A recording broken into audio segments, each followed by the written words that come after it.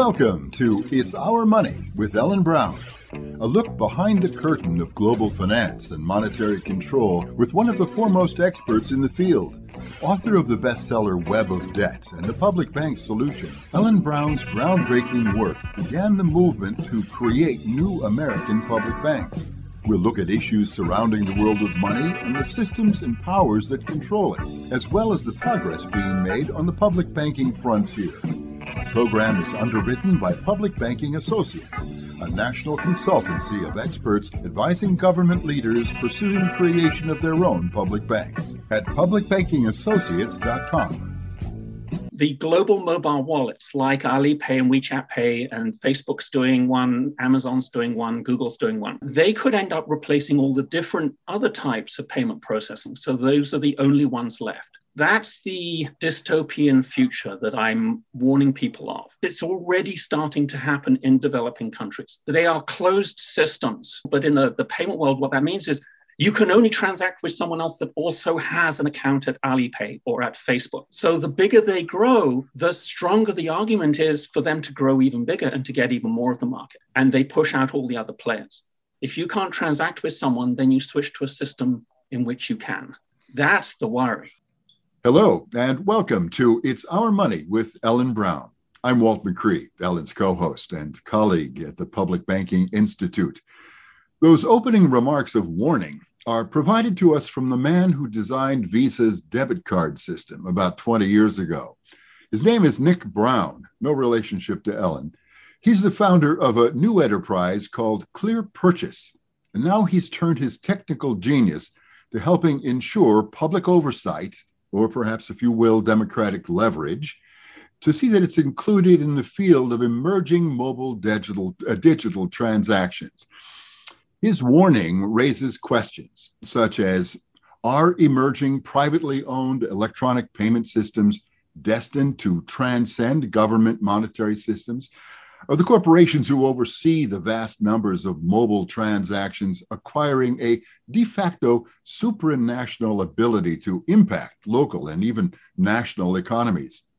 Can they, as ginormous corporations, be reeled in to respond to public needs and other concerns, or will they be able to ignore public oversight? We'll hear Ellen's conversation with Nick Brown in just a moment.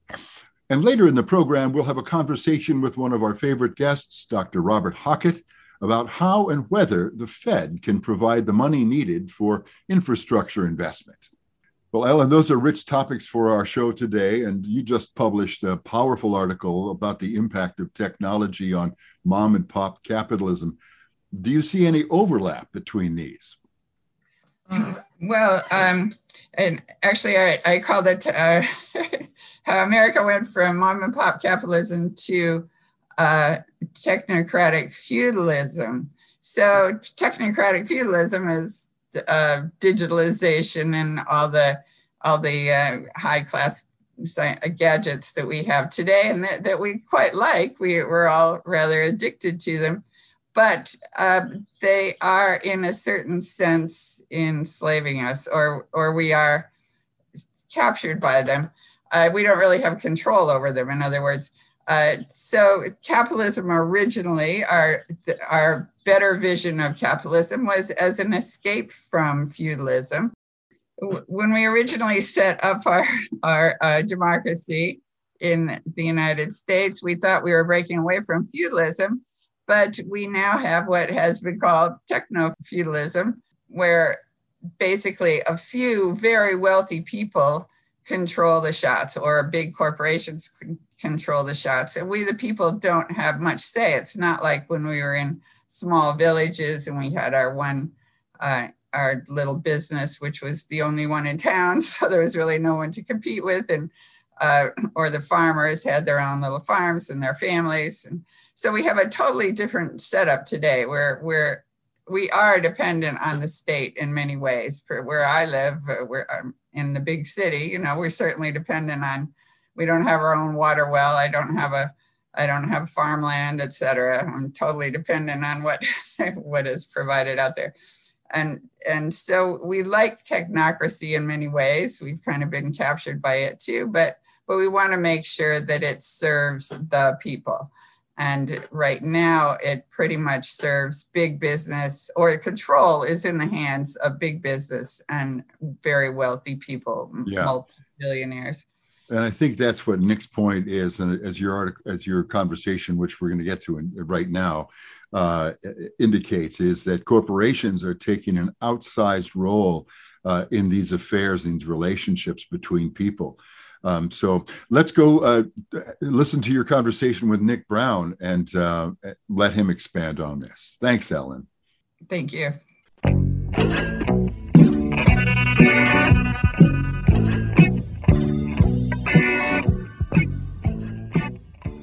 My guest today is Nick Brown, founder of Clear Purchase, a payment switch specifically designed for developing countries. So Nick, it's great to talk to you, and you'll have to explain to us what exactly that means. What is a payment switch? Okay, well, yeah, I'm like a super geek in the payment world, and I've done pretty much everything you can do in the rails of the payment world. And a payment switch, all you really have to do is think of Visa. Visa and Mastercard are payment switches. They are hubs in a wheel connecting all the banks together. So that is like different people have different terms for it, but payment switch is one of the more common names that most people will recognize what we're referring to. Okay, great.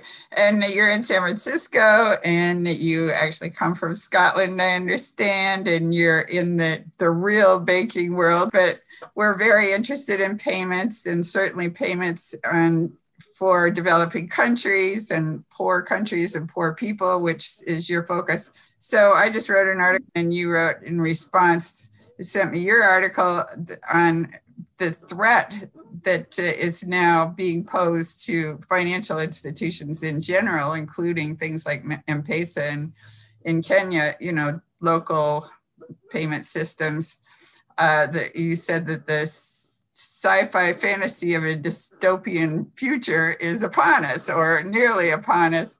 And a lot of people are talking about that, but in different ways. But you're talking about in the actual payment system that we've got Google and Facebook and the big techies are about to take over the payment system. And what we could wind up with is something like Alipay and WeChat Pay in China, and it will squeeze out the local payment systems, et cetera. So can you explain further what the threat is? Well, yes, a lot of people are talking about the power of big tech and what we should be doing about it. Should we be regulating it? And the next question is, can we regulate them? And that is worrying for a lot of people for a lot of different reasons. However, as I'm in the payment industry, there is another story that's going on that most people are not aware of, and they don't know to look for it. But I do, because it's my industry. And what's happening is the big tech companies are starting to enter, and some of them have been in it for a while, payment processing. And we're not really that aware of it because it's happening mostly in developing countries. Can I stop you? So payment processing, you're talking about actually paying for things with your cell phone, right? That type of thing. This is how they're doing it. Payment processing covers a lot of different possibilities. And I use that term very deliberately because the global mobile wallets like Alipay and WeChat Pay, and Facebook's doing one, Amazon's doing one, Google's doing one. They could end up replacing all the different other types of payment processing. So those are the only ones left. That's the dystopian future that I'm warning people of. And it may be a big step to see that will happen, but the reality is it's already starting to happen in developing countries. You look at China, no one uses cash anymore. You've got Alipay and WeChat Pay are the only ones left. And they're now branching into other countries. Most developing countries do not have the type of sophisticated payment infrastructure that we have here. So there's nothing to stop them. That's the worry. And they're private and they're corporate. I mean, there's no democratic, oversight, right? Yeah, it's actually even worse than that. They are closed systems. That may not mean a great deal, but in the payment world, what that means is You can only transact with someone else that also has an account at Alipay or at Facebook. So the bigger they grow, the stronger the argument is for them to grow even bigger and to get even more of the market. So as they grow, they get more powerful and they get more dominant and they push out all the other players. If you can't transact with someone, then you switch to a system in which you can. That's the worry. And you pointed out that what they can do then is competitors, they could just switch off basically. You know, if your only choice is this handful of private payment systems, they can turn you off for whatever reason they want. Yeah. Yes. Yeah. The problem is that they actually offer a really good service and they offer it pretty much free. Who wouldn't want to use it? The trouble is if they end up dominating it, we're not talking about a Visa or a MasterCard, which has their service they provide and they don't go beyond it. And therefore everybody works well together. They all have a history as big tech of moving into a new industry and taking over. Well, if they control the payment processing, all payment processing, they move into an industry, they just shut off the competitors. How can you do business if you can't get paid? That's a real potential. And that's what scares me more than anything else. Mm-hmm. So that's the dystopian future that it is. I mean, look at it. Sci-fi movies. Yeah, my sarcastic comment is, well, these companies don't have any history of moving into new industries, do they? The reality is they've been doing it for a long time and they're very, very good at it. And this would give them the golden ticket. And you pointed out that something like Facebook, I mean, Amazon it could be regulated, but Facebook can't really be regulated because it doesn't even have a country. I mean, it's... Yes, yeah. And I've been in a lot of conversations, including with the UN, about regulating. And at a very basic level, you can't regulate a company that doesn't want to be regulated unless you have the stick that goes with it. And with a company like Facebook that doesn't need to have a physical presence anywhere, what kind of threat do you present? How can you force them to do anything? You can take them to court, you can fine them, and they'll just sit there and do nothing. They'll carry on. That's the worry. Whereas, as you said, Amazon actually is in the business of delivering product. So they have to actually have a presence in every country. They can be regulated, but none of the others need to be. And so what solutions do we have if we, regulation? I mean, ideally we could do antitrust, break up the big tech. I think that's a great idea if it could be figured out. But your business basically is to offer an alternative so that, well, maybe you can explain, say, to offer something that is not being offered or wouldn't be offered by a Facebook digital currency. Yes. Yeah.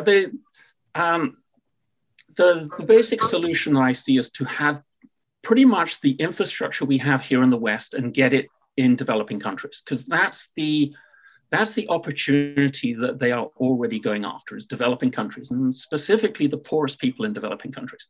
You can't offer a bank account to someone earning $2 a day. The banks will lose money doing that. They can't do it viably. That's where M-Pesa appeared, mobile money. It was unbelievable how successful it was, and all the other cell phone providers are copying them. And so those are some very basic financial services, like you have an account, you can pay a couple of bills, you can send money to someone. Well, they know they can't compete against Alipay. And the reason is that with Alipay, anyone with a phone can have an account. With M-Pesa, you can only have an account if you have a Safaricom phone. And you can only transact with other people that also have a Safaricom phone. You can't compete with Facebook or Alipay. So the only solution is to have that infrastructure, the behind the scenes systems that connect all the different players together. If we are to avoid 5 or 6 big players left, then we need to have all the other smaller players talking to each other really smoothly. We have to have every kind of transaction that Facebook offers, M-Pesa has to offer. And even then, that's not going to be enough because Facebook is cool. Facebook's offering a great service. They integrate it into social media. The way to beat that, not to beat it so much, the way to compete with them is to offer something that Facebook doesn't. And that's where I come in. That's where we take the Visa model of a guarantee on purchases, and we present that to people earning $2 a day on their 10-cent purchase. Now you've got a reason for people to want to stay with M-Pesa. So, but how could they afford to offer that sort of guarantee? Don't they have to come up with the goods if somebody's engaging in fraud? Yes. Well, that's a really good question, because the whole game, when it comes to payment infrastructure, the rails, or interoperability is what people are calling it now, which is actually a really good name, really good descriptor of it. Is the financial systems connecting to each other and transacting between them. That whole game is about managing and minimizing payment fraud. We know all about that here in the West with credit card fraud. It's an ongoing battle. And the consequences of that, of course, is that there is a merchant transaction fee. They pay generally around 2.5% of every transaction. However, there's also a minimum fee. And that doesn't mean anything in this country. However, if you have a 25-cent minimum fee on a 10-cent purchase, it doesn't work. Mm-hmm. So again, this is where I build those systems. I know how to build the payment rails. I've done it before. I built Visa's global debit card system in '96. I've done pretty much everything you can do in the rails of these systems, including writing national and international data security standards for the payment system. Wow. It's a very, very small, specialized, incredibly specialized world. But I'm an innovator as well. I've got a different model that makes it viable to do 10-cent purchases and include purchase guarantees. And that doesn't mean anything unless you have dispute resolution as well. And so I have that integrated into the very rails that I'm building now. What that means is M-Pesa, for example, can offer tiny purchases to their customers. They can go and say to their customers, don't switch to Facebook. You can only do funds transfers there, because that's all these guys are doing. And that's all they need to do is just a funds transfer. We offer purchases, which really means we offer purchase guarantees on your transactions. Stay with us. And people will want to find a reason to stay because they like M-Pesa. They've done amazing things for people. So that's the real thing. I can provide the infrastructure for tiny transactions, including tiny purchases, and down to 10 cents, let's say that's a nice round number, with purchase guarantees and integrated dispute resolution.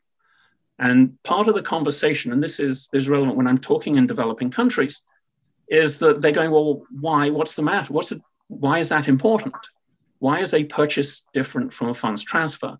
And the reality is that when you do transactions with cash, it doesn't matter. It's face to face. But they're all getting smartphones now. They're all buying things remotely. When you buy something remotely and you get an empty box, what do? Now you need dispute resolution. That's why you need a guarantee on a purchase. Cryptocurrencies don't offer it. Funds transfers don't offer it. Mobile money doesn't. Alipay doesn't. Facebook doesn't. You've got to have a purchase guarantee in order to be able to do remote purchases, and that has to include dispute resolution. And so that's what Visa and Mastercard offer. And they are very good with that on their credit card transactions. But you can't go to the tiny transactions with those. That's where I come in. I've got the system that can do that. Wow. I had a dispute once with a merchant, and it was all these things that they had promised and they hadn't done. And so I disputed it with Visa. And some night, I sent all my records and emails, a long list of emails, and she ruled in my favor. I thought that was really cool. It was kind of like a jury that was a jury of your peers. It's this type of thing. It's nice. She's just an ordinary person, but she must have put a lot of time into it if she read all my stuff.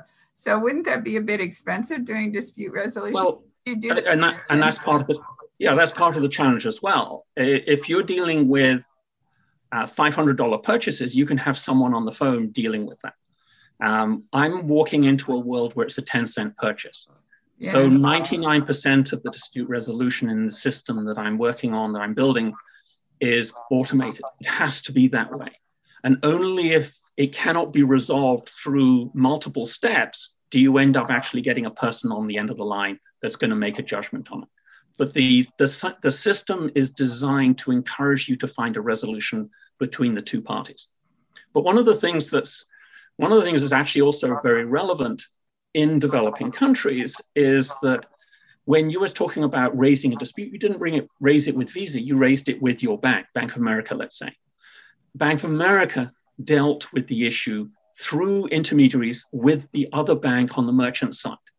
And that's the structure that was set up over time by Visa and Mastercard, and it works really well. You get banks in developing countries and you get M-Pesa, they don't know how those systems work. They don't know what's expected of them. So one of the things I've done is I've recognized that, well, maybe I take on that job. I'll take on the dispute resolution, so you don't have to. But I know what's involved because I've worked on those systems for Visa and Mastercard and the banks. Like that dispute resolution system, I know what's involved in it, so I know how to build it in a way that works because it does work here. So I'm taking on with this as much of the work as I can so they don't have to, in large part because they don't know what's involved right now, and why make them if I can do it for them. So that's part of this as well. And you had mentioned that in Brazil, I guess they've approved it. Is it a WhatsApp?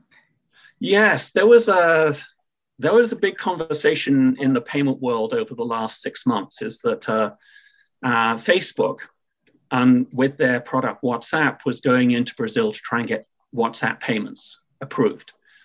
And they were going in with Visa and MasterCard. Now, I told Visa and MasterCard, you realize that Facebook's going to drop you the moment they get in, or as soon as it's convenient for them, and they're just using you as a Trojan horse to get in, because they don't care about, because the idea is that WhatsApp payments in Brazil would offer their customers, if they have a bank account, basically the ability to have a debit card on that, which they can use through WhatsApp. That's not Facebook's longer term goal. Their longer term goal is that you actually have an account with Facebook, with WhatsApp. The money is there, it's not in a bank, but they needed to get in the door. And I've been talking with some people in Brazil, and you'd have a mobile wallet that's after 5 years has like 3 million customers, and that's really impressive.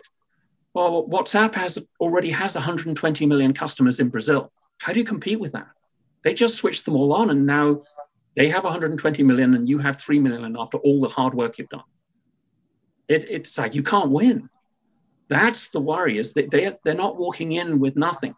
They're walking in with massive user base that they already know their customers. And it's fine that they do that. Don't let them control your money as well. Or more specifically, don't let them control everyone's money. That's the issue. It's not just yours, it's everyone's. That's the problem, because then everyone else disappears. Mm-hmm. And you point out that that Facebook is actually, what they want is your information. They're not, I mean, the reason they can afford to give this away for free is that there's another product that they're aiming at, which is not necessarily exchange of goods. They just do advertising and such. Yes. Well, I mean, the thing is that mobile wallets like Facebook is going to eventually have, and like Alipay and WeChat Pay are, I mean, you transact with other people that have an account with them. You have a free account. It's great. You can transact for almost nothing. Well, that's easy because it's just an internal accounting change. There's no interchange fees. There's no infrastructure behind the scenes connecting your bank with their bank, because everyone banks with Facebook, let's say. So they can offer it really inexpensively because it doesn't cost them much. But underneath it all, and this is where it's important to understand what the real bigger picture is, that with Facebook, you're not the customer, you're the product. They are selling you to their advertisers. You are the product. By offering you great services and free services, they get to sell you to their business customers who are buying advertising. What does that really mean? It means that they're quite happy to give you free stuff, even lose a little bit of money, in exchange for which they make money by selling you. And they want to therefore know as much about you as possible and control you as much as possible. But I'm sure they would never dream of doing that now, would they? I don't know if you noticed the sarcasm. It might not come across well with my British accent. I think anybody listening already gets it, yeah. Yes, well, you had mentioned about India Stack, and the India Stack went wrong for some reason. I've written about that and talked about that before. I'm mostly focused on what they did with UPI, because it was actually a really good move for them to go ahead and do something like UPI, and everyone connected to it. It's like a... So UPI was... UPI is basically a payment hub that was connecting the mobile wallets together, including Google Pay, though it was under TAS when they were doing that.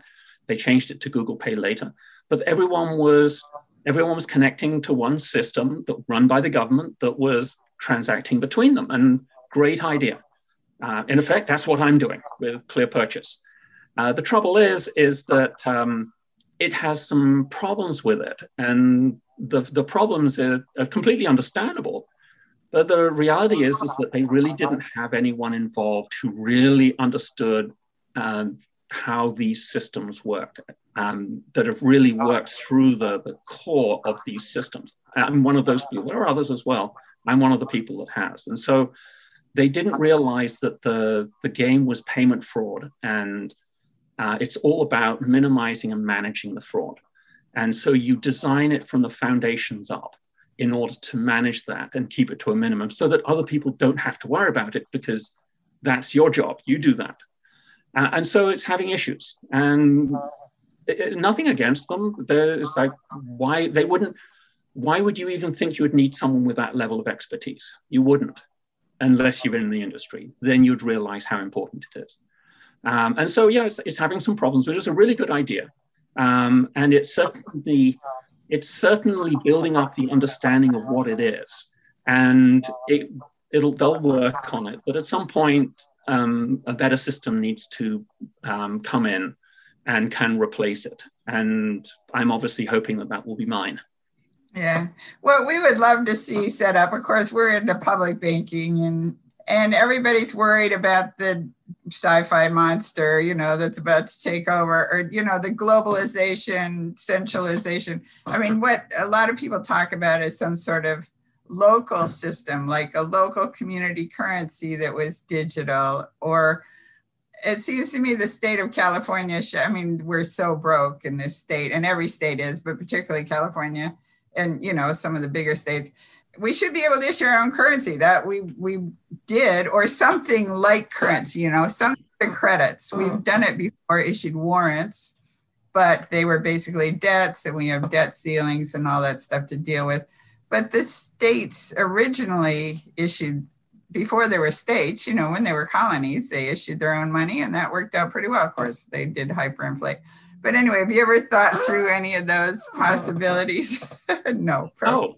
No, I do. I think about that a lot. I love new ideas. I'm a tech guy, but I love new ideas, anything to do with technology, anything to do with banking, because that's my industry.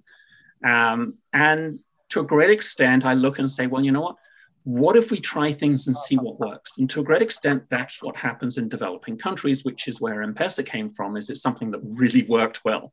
They actually saw something that no one else did, and good for them. They made it work. Can you explain it a little bit? Oh, yes. So M-Pesa was, it sort of grew organically, but basically the idea was for people that had never seen technology in their entire lives, they got a phone for the first time, and they loved it. People were going crazy. They bypassed all the stages of innovation, and they got onto a cell phone because nothing before that would work for them. And it was amazing. And then they started allowing you to basically have an account with them that you could keep your money in. And they called it M-Pesa, M for mobile, M-Pesa is Swahili for money. It was so successful. You had these people that had never seen any technology and they jumped all over it. I mean, they soaked it up. They were desperate for something like that. And what they showed more than anything is if you give people that have nothing and know nothing, as far as we're concerned, if you give them just a little smidgen of something, they will make 10 times more of it than we would ever imagine. And it became so popular. I mean, pretty much everyone in Kenya has an M-Pesa account. And M-Pesa now is in like 8 countries beyond Kenya now. So they've grown really well, but no one thought it was going to work. I mean, how about this as a business model? Hey, let's give bank accounts to people earning $2 a day. I'm sure we can make money doing that. Well, they did. That was a crazy business model, but it worked, and it worked unbelievably well. So everyone, all the other cell phone providers are copying them, and good for them. Trouble is, they're all closed. I'm coming along, I can connect them all together so they can transact with each other. That's where I come in. But they did amazing stuff. And it doesn't mean that they just tried one thing and did it. They've been trying 50 different things, and a few things have worked. And they've blossomed. Innovation is not happening in this country. We're afraid of it in the banking realm in this country. And there's a good reason why you should be tentative. But to not do anything is, well, I'm sad about that, obviously, because I love new ideas. But we're allowing the rest of the world to be the innovators in banking and in payments. And there's no real reason for that. We just need to be careful about it. And so the idea of cryptocurrencies and local currencies, I love all of those ideas. I build the backbone, though, the rails. So my ideal is to facilitate whatever people want to try, and then you let things that work succeed and you let things that don't work fail. I can maybe streamline it a little bit. And it's a matter of being involved in those conversations. And I'm involved in a few in this state. But it's like, I love the ideas that are happening, and to be able to actually show that there are some alternatives out there. And I'm going to come back on something that's really important. If these global mobile wallets really start taking over in developing countries, they'll get to this shore at some point. And by the time it does, it'll be too late, because the rest of the world will all be using it, and we will have no choice but to do the same. Innovation is not happening here. But if we can open the door a little bit, just a little bit, be careful with it, but a little bit, to innovation, maybe it can start here again. Maybe we can start coming up with some ideas and prove them here, and then start pushing them out to the rest of the world, which is the way things used to be for the United States, and especially for California. That's really interesting. And it's great to get your perspective on all that. So do you have can you tell us where people can find your work, and any last thoughts? Yes, well, you can find me on, generally I communicate on LinkedIn. I don't do other social media, to be honest. Nick Brown, Clear Purchase is the company. You can go to clearpurchase.com. There is a lot of information there that you probably don't want to go through, but you can pick and choose some of it. I've tried to make it as accessible as possible. Like, I've done a lot of webinars, and I've got a little index and clips from them. I've written some documents as well that may be of interest, especially if you're in the payment industry. But basically, I'm looking at this whole thing with big tech, and I see that the importance of stopping this. I'm a science fiction reader and watcher, and when we look at science fiction 100, 200 years into the future, there are no governments left. There are no little businesses left. There are 5 or so big corporations. And I'm really, really worried that their movement into global payment systems, payment processing, they could actually dominate it. And that, to me, is the golden ticket for that dystopian future to happen.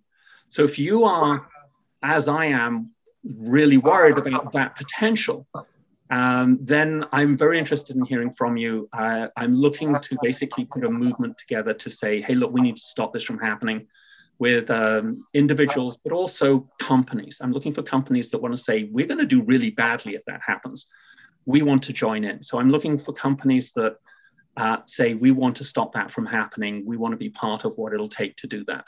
And we'll figure out how each player is what they're going to be doing in the future. But let's get people together that want to stop that dystopian future from happening. I like that word. Yeah.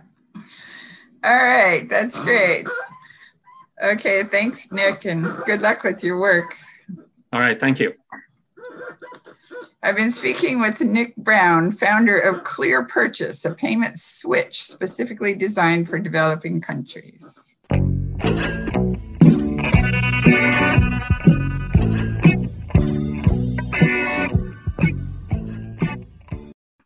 It's my pleasure to be speaking with Robert Hockett, who probably needs no introduction for our audience, a member of our Public Banking Institute Advisory Board. He's a law professor at Cornell University, a graduate of Yale and Oxford, and has clerked for the 10th Circuit Court of Appeals and has advised for the International Monetary Fund and the Federal Reserve and Bernie Sanders and Alexandria Ocasio-Cortez. So, Bob, it's great to be talking to you again. So good to be on with you again, Ellen. And I certainly wouldn't call that the least of my credentials. I think being affiliated with you at Walt, with the Public Banking Institute, is like one of my proudest affiliations by far. So, thank you, and you're one of our proudest affiliations.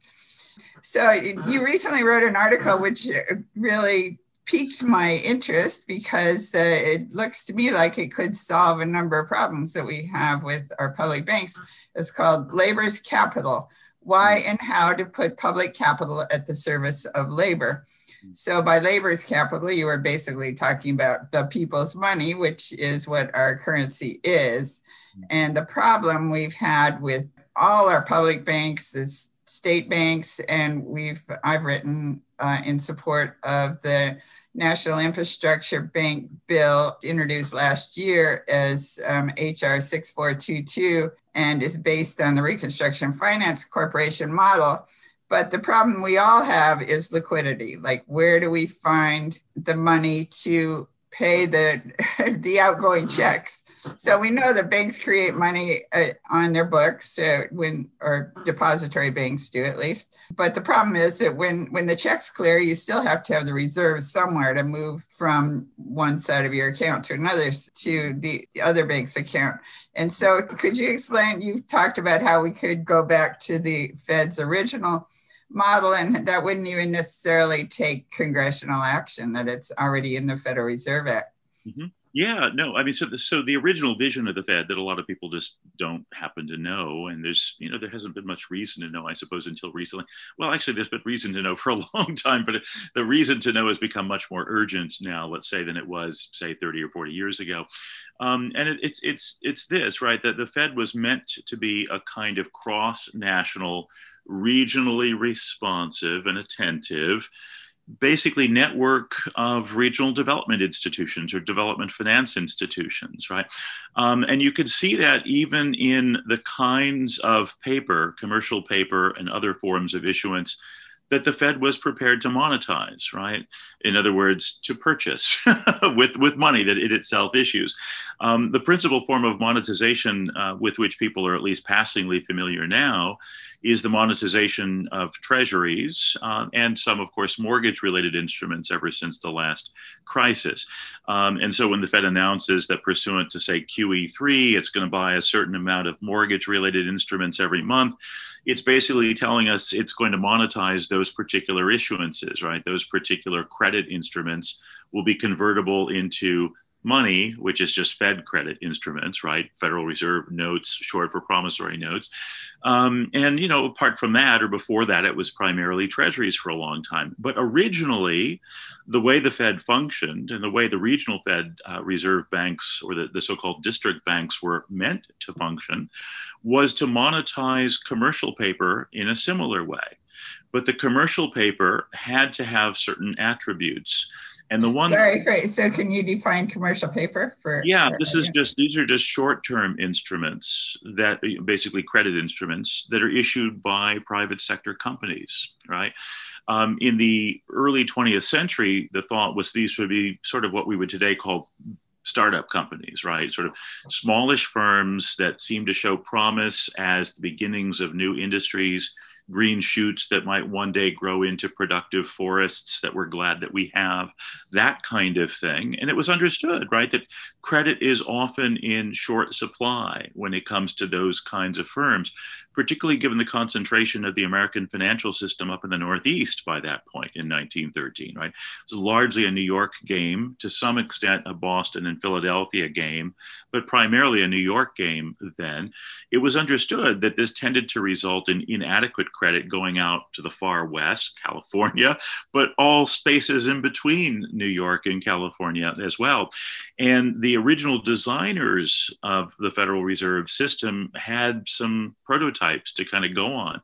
And one was the German Landesbanken system and other sort of German credit institutions that were responsible for a large bit of the financing of the German growth miracle, or even actually the German development miracle, I suppose we should call it, in the late 19th century.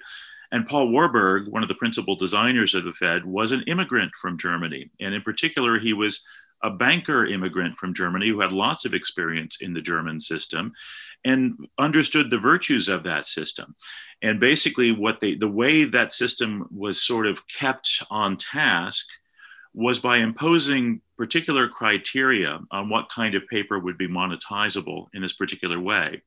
And the attribute that was most salient for our purposes right now was that it had to be productive commercial paper. Profitable wasn't good enough, because as you and I know, you can profit in very unproductive ways. For one thing, of course, drug dealers profit. Organized crime profits. We probably don't want to call what they do productive, but even leaving that to one side, so much of the profiting that is done now in the sort of oversized financial sector isn't profiting through productive investment. It's just through speculative investment, right? Through betting on price movements in the secondary markets and the tertiary markets. So what we did for the first 22 years or so, and we can talk if you like about what happened 22 years later, but for the first 22 years or so with the Fed, the whole idea was to engage in productive lending, not merely profitable lending. Now, a second thing that kind of connects this up rather interestingly with the RFC is that, of course, one person's productive might be another person's unproductive or just merely criminal even, right? So organized crime activity, I guess, is productive for the criminals or they wouldn't do it. So, it's possible that what's productive for some isn't productive for others. And so we need some standard of what counts as productive. And in particular, a standard that's articulated in a manner that excludes mere speculation, since in a sense, mere speculation is productive for speculators too, since all they want to produce is profits, right? So we need some kind of an objective standard of productive investment or productivity for these purposes. And what's sort of intriguing is that the first national index of productive investment that the country ever used, and that the Fed in particular used, was designed actually by the RFC's predecessor, the War Finance Corporation, after which the RFC was patterned in the 1930s. But the WFC, which was its predecessor, was established by the Woodrow Wilson administration to help finance the mobilization for the First World War. And it worked in conjunction with what was called, as you know, a War Industries Board.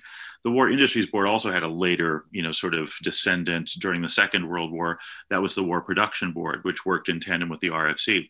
In any event, the War Industries Board, in conjunction with the War Finance Corporation, in the around 1917, 1918, developed an index of production, basically a way of measuring improvements in the production of stuff that actually mattered to society as a whole: rubber production, steel production, automobile production, tank production, once they started using all the kinds of things that were sort of important to the country, both during the First World War and then immediately thereafter. And intriguingly, the Fed used that very index as a kind of a benchmark, or as a kind of partial indicator of the productiveness or otherwise of various possible projects that the Fed would be willing to, in effect, finance by monetizing, i.e. basically trading money for short-term debt instruments, right? So what I've been arguing is that we should basically go back to that model of the Fed, that sort of understanding of the Fed, because that was a pretty good idea, right, as far as the sort of Fed operations goes. And that idea was, again, partly inspired by or pushed by Paul Warburg, who had that great experience with the German banking system, which was a development banking system, a productive, not financialized banking system in those days.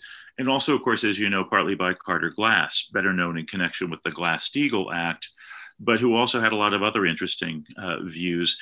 And if we ignore the racism stuff, which was unfortunately quite prominent with him as a Virginian, but was actually a very, kind of a national crime at the time. I mean, people north and south were pretty bloody racist. It doesn't seem to have been, I don't think it infected or vitiated his vision of what a central bank should be necessarily, at least as far as the basic structure is concerned. And that basic structure, again, was something that would be locally responsive. For him, it would have been locally responsive to white localities, but you can generalize the idea and just say it's going to be responsive to all localities and all communities, and one that would not concentrate financial power in just one place like New York, and furthermore would not really be basically about bailing out banks and the financial sector to the detriment of the productive sectors, right? Now, getting to what you're particularly pushing these days, like the infrastructure bank in particular, and also public banking more generally, which you've, of course, been ahead of the curve on. I mean, you're kind of, as far as I'm concerned, you're the prophet of public banking in the US. And I don't know how you managed to be so young and still be a prophet, but there you are. I mean, you were ahead of everybody else, but so you started early. You must have started in like grammar school or something, but in any event, the stuff that you've been pushing for so long, in a way that really has kind of set the terms of the debate in this country for decades now, that is sort of a natural for a productive Fed to assist in these particular ways. Because as you said, the classic difficulty usually talked about under the rubric of liquidity is, the shortage of literal money as distinguished from credit instruments that don't count as monetary instruments under certain circumstances. And, since the Fed is there to monetize stuff that we as a society deem worthy of monetization, it seems pretty clear to me, as it has long, of course, seemed clear to you, or I'll say been clear to you, that the Fed ought to be monetizing stuff like the issuances of public banks, or maybe loans that public banks themselves extend and then pass on to, basically sell on to the Fed, another form of monetization. Of course, it's just that instead of monetizing issuances by these public banks, you would actually monetize the loans themselves that the banks extend, which is kind of the way the Fed operates in many cases now. And then we could do the same with a national infrastructure bank of some sort, right? The Fed could be a primary purchaser or a purchaser of last resort, or both in some sense, right? Relative to the issuances of a bank like that, and also relative to, essentially the assets generated by an infrastructure bank like that when it itself extends credit.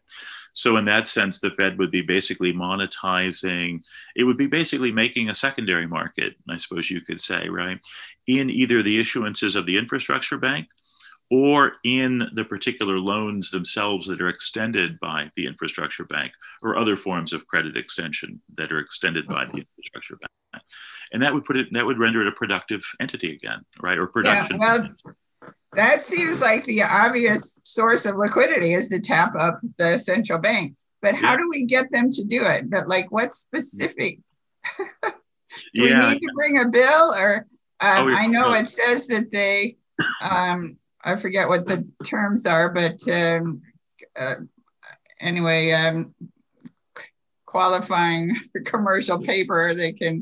Right. But, so first a quick plug of a bill. Eligible, I guess, is the word. But how do we get them? I know that the Fed's discount window makes 0.25% loans, which is excellent. We'd love to tap into that, but they're only for 3 months, and you can't do infrastructure in 3 months. So how do we get them to change the terms of what they're lending right now? So there's sort of a two-part answer, and both parts of the answer are sort of fully laid out in a draft bill that I'll send to you, but I'll also just say a bit about what the content is. So the draft bill is something I put together in the autumn. I don't know whether I meant to send it to you and Walt. I'm not sure if I did. It's called the National Reconstruction and Continuous Development Act of 2021.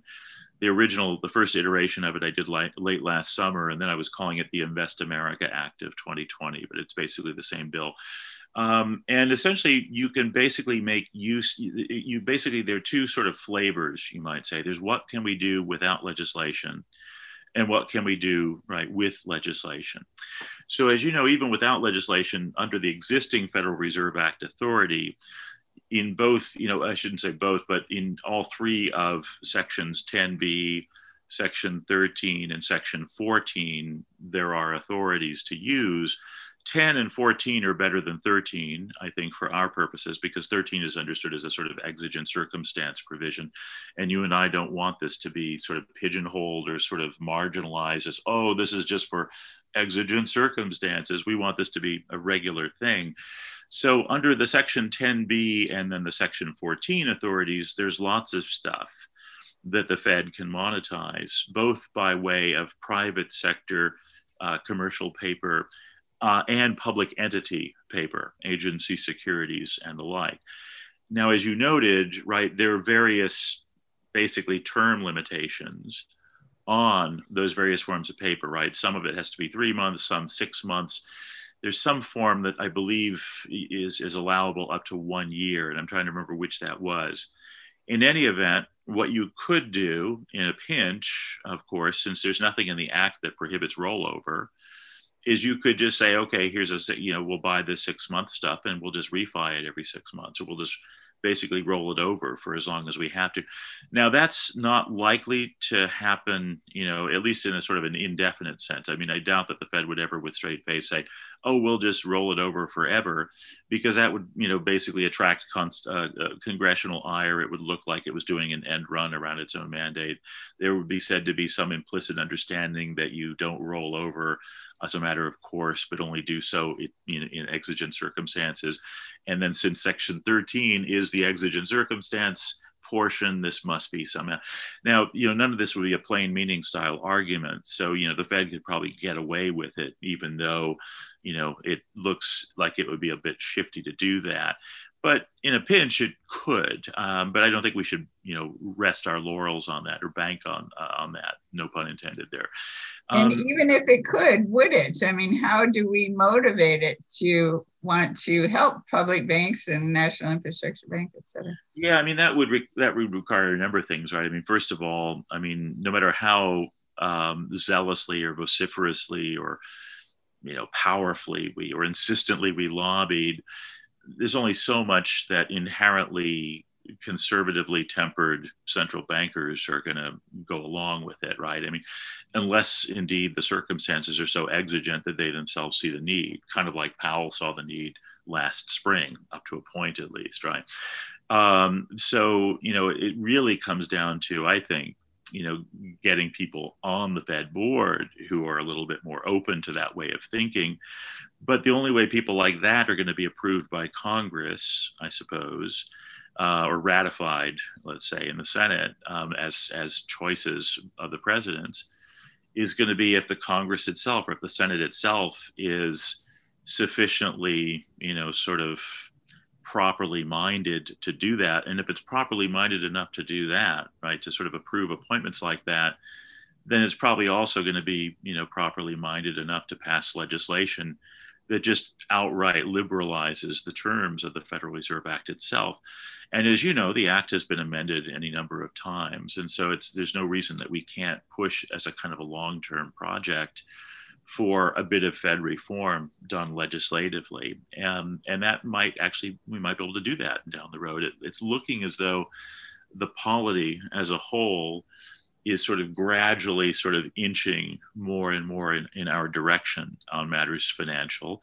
And so changes that might have seemed unthinkable even 5 years ago are kind of feeling thinkable now, even if they're not looking imminent, right?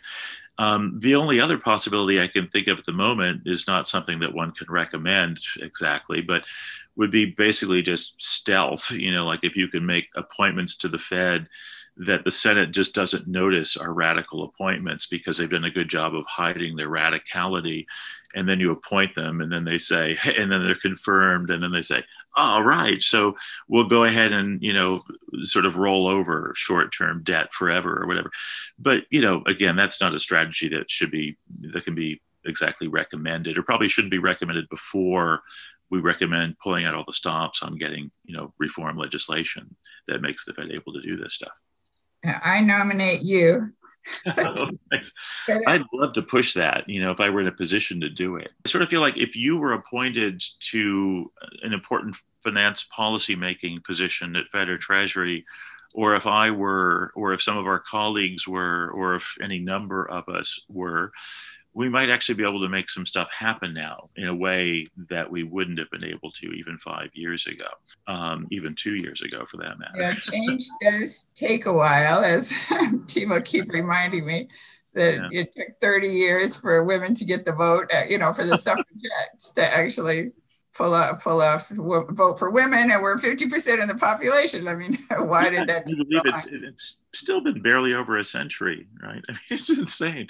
I mean, how does a country that celebrates almost 300 years of existence, go for 200 years without women voting? I mean, that's just. But yeah, that took a while. I've been speaking with Bob Hockett about the pivotal role the Fed can play in monetizing the infrastructure finance needs of the nation. We'll continue our conversation with Bob about other issues on our next edition of It's Our Money. Well, that's it for this edition of It's Our Money with Ellen Brown. Our thanks to our guests, our sponsor, Public Banking Associates, and to you for listening. Be sure to check out Ellen's latest writings on the economy and the changing world of money by visiting ellenbrown.com. And for more information on public banking, visit publicbankinginstitute.org. For information on how local and state government leaders can obtain professional insight and counsel about public banks from key national experts, visit publicbankingassociates.com. I'm Walt McCree. See you next time on It's Our Money with Ellen Brown.